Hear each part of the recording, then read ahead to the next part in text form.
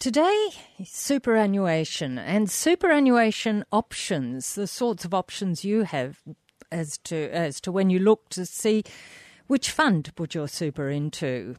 We'll be talking about that. We'll have our weekly market update with Henry Jennings from Marcus Today, and we'll see what's happening with all our currencies, our commodities, and the general state of the market. I think that includes petrol prices too. It is Thursday Finance, and Stephen Pritchard with us today. Stephen, they keep talking about unemployment figures and how that's going to affect the ASX, but apparently that's quite good news, the unemployment figures. Yeah, unemployment was surprisingly good, and I think the economy's recovering. I mean, you just got to look around here. You know, the restaurants that I've been to, or been past even lately, seem to be all full. I know it's difficult trying to get into a Saturday night now unless you book about a week in advance. And, so I would have thought the hospitality and the hospitality area, the tourism area, I know up the bay, on the North Coast, I've got clients up there. They've never been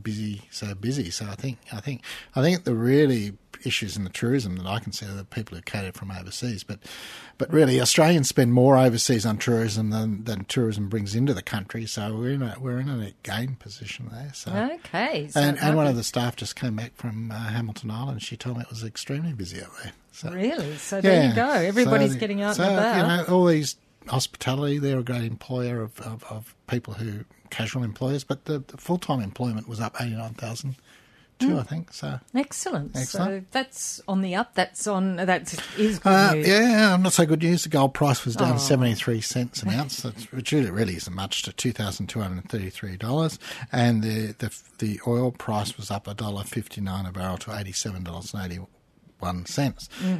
The currencies, the Australian dollar was strengthening again, back up to 77.46 US cents, 55.76 Great British pence, right, and 65.08 euro pence. The equity market was up on the week. It was, sectors are up and sectors are down. There seems to be a bit of a turnaround going on. The high-flying stocks seem to have fallen away, tech stocks, but the companies that seem to be making things seem to be increasing. So the All Ordinaries Index was up 95 points for the week to 7,048, so back above 7,000 at the close yesterday. The S&P 500 was up 43.8 for the week to 3,974, and the UK FTSE Index was up 25.7 to 6,762. So all the bricks, doom and gloom, plus the COVID problems doesn't appear to have affected the UK market that much. Some local stocks, some stocks that local investors like. BHP was $46.07, which is down 73 cents for the week.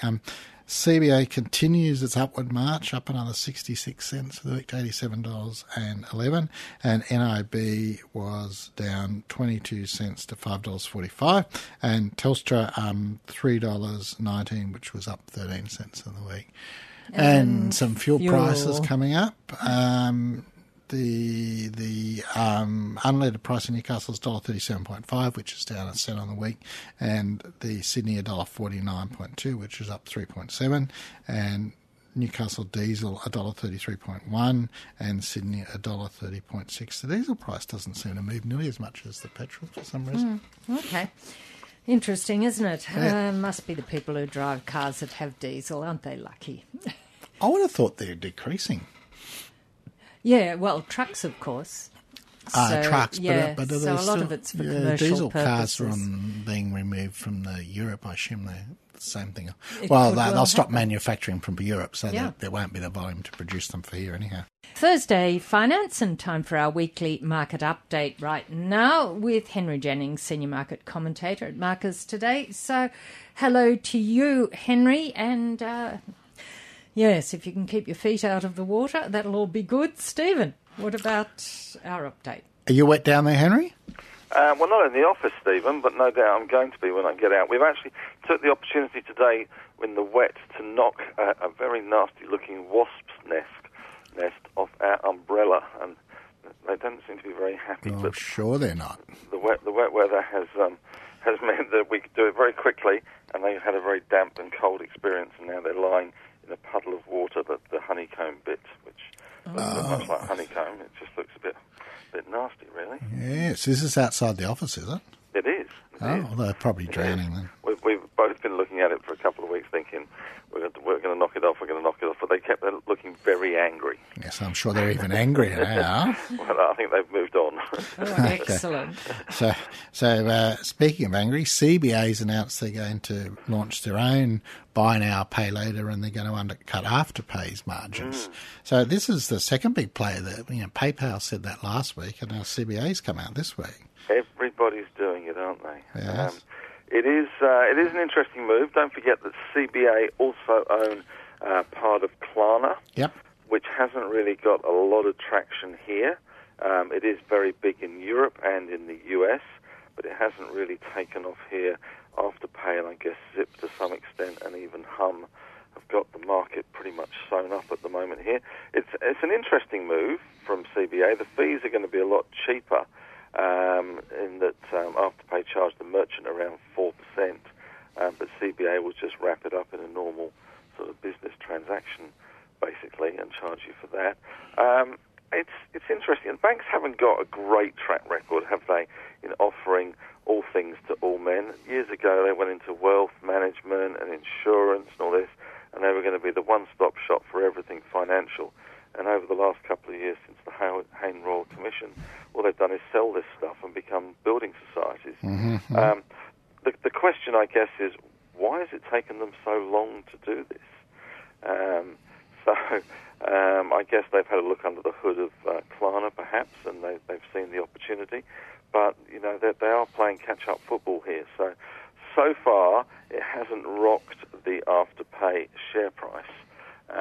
Not to its core, but then it's all part of I guess it's the death of 1,000 cuts at the moment for Afterpay. As you say, PayPal's in there.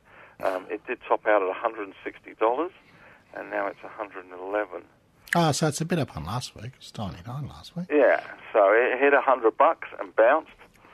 So yes, it's looking better. It hasn't really come off since this announcement, I have to say.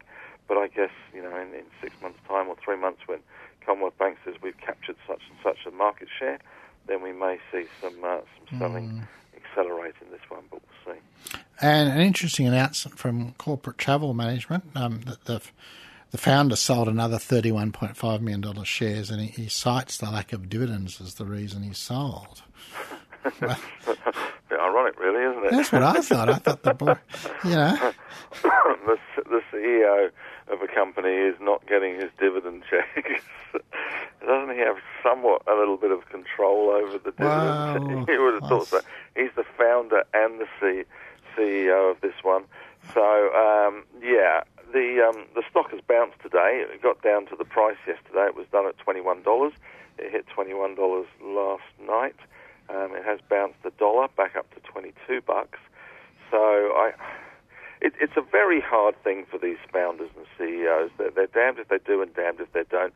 We're all taught through our investment careers that we should diversify our risk. And a lot of these guys have all their risk in just one basket. And when they do cash out a little bit, and it's only a little bit, and they still have huge amounts of skin in the game, we all run for the hills and say it's the end of the world, they must be losing confidence in the company. At the end of the day, we all have desires and needs and wants and things we want to buy and diversifying our portfolio. So it is a bit of a balancing act, but saying that you're selling out because the company doesn't pay dividends and you're was amazing, the CEO. I've not heard that one before. Usually it's for personal reasons. Usually it's to diversify, or the one that gets everyone every time is for tax reasons. Yes. So, and the tax reasons arise because you sold the shares and now you got to pay them. Anyhow. Well, usually it's because you've exercised options which allow you to get the shares. But once you exercise the options, that becomes a tax event, so you've got to pay the tax on that. So I've been there, done that. It's a nasty check to write. Mm-hmm. And the Reject Shop says they're going to capitalise that the Reject Shop starting and thinks that consumers are becoming more cautious about discretionary spending, and they're hoping to capitalise on that. And interesting, they never got any JobKeeper, so their turnover must have been quite okay. Well, I think they were selling lots of hand sani, yes, toilet rolls, yes, and cleaning products. I yes. think that really saved their bacon. Of course, the JobKeeper thing has reared its ugly head. There was a big article in the Fin Review today about the how the ASX, well, the top 300 companies, had a lot of them had taken the JobKeeper money, and that was pretty much their profits to some extent. There was a couple of high-profile stocks that did very, very well out of JobKeeper, and of course, they actually did well. Their businesses did well during the pandemic, so it was kind of like a double dip to some extent. The idea of JobKeeper was that it would tide you over when your business suffered, but these guys actually, their businesses boomed, and they still did the JobKeeper. So I think, with the Reject Shop, we saw retail sales not quite so fluffy as they have been, and I think people are getting out and about and doing things rather than buying things. And of course, now we don't have COVID, touch wood, to any extent. That sanitizer, sanitizer's cheap as chips now, isn't it? Remember when it came out, everyone was clamouring for $20 a hand sani, and people were converting their alcohol production facilities into hand sanitizer facilities.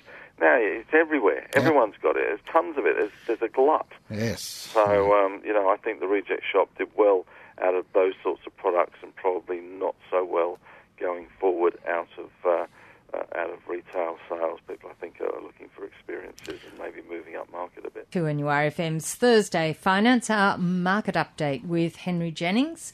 Over to you, Stephen. And Evolution Gold Mines is outlaying another $343 million. Doesn't sound much when you say it like that. No, it rolls off the tongue. Just rolls off the tongue to acquire a Canadian gold miner called Battle North Gold. Yes. Yes. They're buying this. It's around, as you say, around 350 odd million Aussie. Battle North Gold has a project called Bateman Gold, which is in Canada, and Evolution have a project themselves in Canada called Red Lake Gold, and they really want to put the two together and get those sort of synergies and the cost benefits of having two gold mines in the same area. So that's the attraction, I guess. The gold sector in Australia has been pretty much under a bit of a cloud for some time, mainly because of the bullion price has been so on the nose. Everyone's been piling into alternative hedge assets like Bitcoin instead of gold, which has always been that store of value and a bit of an inflation hedge. So interesting and obviously opportunistic, and we are seeing some signs of life today in our gold sector. There is a little bit of nibbly buying going on, so maybe despite the fact the bullion price is where it is, there is some buyers emerging in the gold sector, and Evolution leading the charge with corporate transaction. And down at AMP, we've got there's a bit of action in the taker in the property trust, isn't there? Dexus is trying to get control of one of AMP's funds with a $5 billion offer for AMP Capital Diversified Property Fund, and AMP's responded by cutting their management fees. It's a bit, AMP's a bit like the Christmas turkey in some respects, isn't it? Everyone's carving bits off, and everyone's taking the good bits, and all you're going to end up with is the bit at the end that nobody really wants, that sits in the fridge for a long time and goes hard and dry, and you can't give to the dog, and then you just throw it out. This is AMP, and it's already had the Ares Funds Management doing a JV with them, which some suggest is a low price. And now Dexus has taken the opportunity, and they want to merge one of their funds with one of the AMP funds. And of course, AMP don't want that to happen because, for one, they get nice lucrative management fees off this fund. So again, it's this revenue, it's the death of 1,000 cuts, I guess, for AMP, and you do just end up with the nasty bit that sits in the fridge, which I guess in AMP's case is that wealth management business that they have so many issues with advisors leaving, with remediation provisions, etc. So AMP is very much the dog. All that speculation, I guess, that there was going to be a takeover was dashed. and they're languishing, to say the least, around $1.40 still, and trying to protect the good stuff that they have left, and at least get the best price for it. But it's not been an easy job for the CEO, I have to say, and I'm not sure they're playing it very well. No, I think the board. Bits of the company. I think the board needs to, get in and run the company instead of trying to sell it. That's what they're paid for. Well, if the CEO comes up with a strategic plan, and you go, "That's great, mate, but we've got another plan, and we're going to sell the bits of the company that we can sell to try and cut it back to its core," it kind of chops the bloke off at the knees. Yep. Makes it hard. Yes, and then Canada's Northwest Healthcare has made an offer for Australian Uni Healthcare Property Trust at $235 a unit. There was an offer $224 some time ago, and now we're up to $235. Yeah, I guess there's a lot of money around at the moment. We saw another bid today for Vital Harvest, which Macquarie is bidding for as well. So there is a lot of money around, I guess, and it's relatively easy to come by. So there is a lot more M&A going on in the market, that's for sure. Capital raisings as well, quite popular at the moment. And we haven't had a really big knockout sort of acquisition. I guess the biggest one would be Coca-Cola Amatil at the moment. But I think there's going to be more to come, especially in the REIT space, I suspect, as we see some consolidation post-pandemic in that space. So, yes, interesting times for the REIT. Interesting times. Always interesting times, Stephen. Always interesting times. Hey, Henry, we'll be back next week with some more interesting times. I look forward to it. And Henry Jennings, thanks to you from Marcus Today, Senior Market Commentator there with our market update. 2NURFM's Thursday Finance, and time to look at superannuation funds and the options that you might have to put your superannuation into, Stephen Pritchard. Yeah, there's been a couple of changes coming into superannuation as from the 1st of July, if it doesn't get changed again. So when you start a new job, the employer will give you a choice of superannuation form. And previously, if you never completed it, the employer had a default superannuation fund, which they had, and you just got your contributions just got put into it. Now what's going to happen is the employer is going to give you a choice of superannuation fund form, and if you don't complete it, the tax office is going to advise the employer what default superannuation fund your money's going to go into. Now, personally, I don't know why anyone doesn't complete these forms, but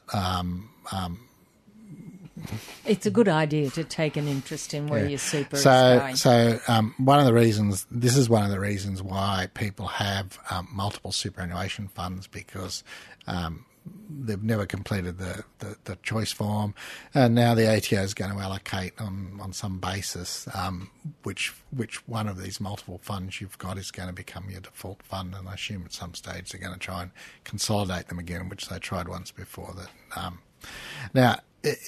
Which didn't work that well. And one of the important things about this is some funds have different benefits that you might want. Like you might have a couple of funds and one offers insurance and you actually want the insurance, and if you risk not doing anything, that could end up being cancelled when the funds get consolidated. So that's important. You need to complete your employer choice form. For new employees, need to complete it. Need to select which funds you want, and you need to have a look at, if you've got smaller funds, which ones you want to keep.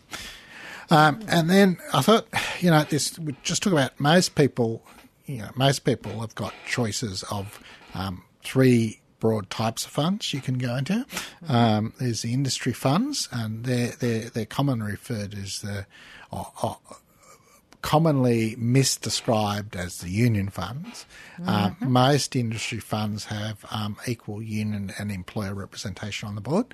So that means the employer or the employer organisation appoints half the people and the union appoints half the people. So that's one choice. There's public offer funds, and there's a whole range of those. They're usually set up by Private operations such as investment managers and banks, etc., have public offer funds. And then, of course, there's the fast-growing sector, although not so fast anymore, self-managed superannuation funds. And they're basically for people who want the ultimate control over their funds. Now, each of these broad type of funds have advantages and disadvantages. The industry funds are probably the simplest solution, and they usually offer a choice of investment within broad categories, some insurance, and insurance, life insurance and TPD is usually cheaper through a superannuation fund than you can buy individually, and that's because they'll have a group policy, and the insurance company will sell a policy to a super fund cheaper than the individual, because there's less admin, there's less risk supposedly because they assess the whole pool of people. And just on that, TPD is total or total and permanent disablement and permanent disability. Yeah, so there's death. There's death insurance, yes, which is pretty straightforward. You're either dead or you're not. TPD is total and permanent disablement. Now, you can have a whole discussion on that. The important thing on TPD is to consider the definition of what total and permanent disablement means. The major two definitions are, one, you're unsuitable for any employment, or two, your own occupation. The definition on your own occupation is far better from a claiming point of view, because that means you can't do your own occupation. Any occupation means you can't do anything. So you'll get paid under your own occupation definition, whereas you won't get paid under your, any occupation if you've got a claim. But of course, the own occupation definition usually costs you more to insure. Thursday Finance, and we've been talking about superannuation. Bill just rang in, Stephen, and said, yes, it is important that you make that choice so that all your choices, your superannuation... You need to fill in the superannuation choice form at the same time you fill in your employment declaration form. Yeah. I don't understand why people won't do it.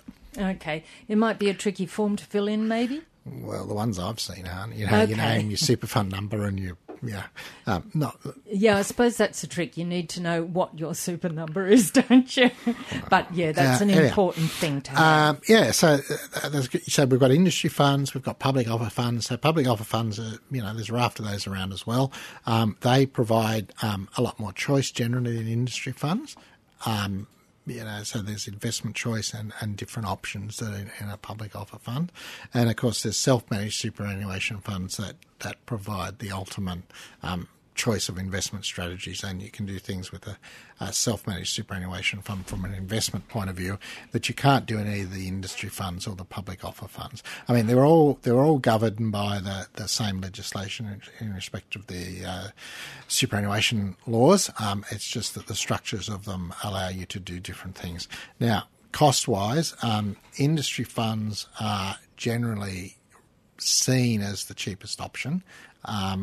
That's not always the case. A self-managed superannuation fund that's got a large balance will be cheaper to run than, and you've got a vanilla investment structure, will be cheaper to run than a public offer fund or an industry fund.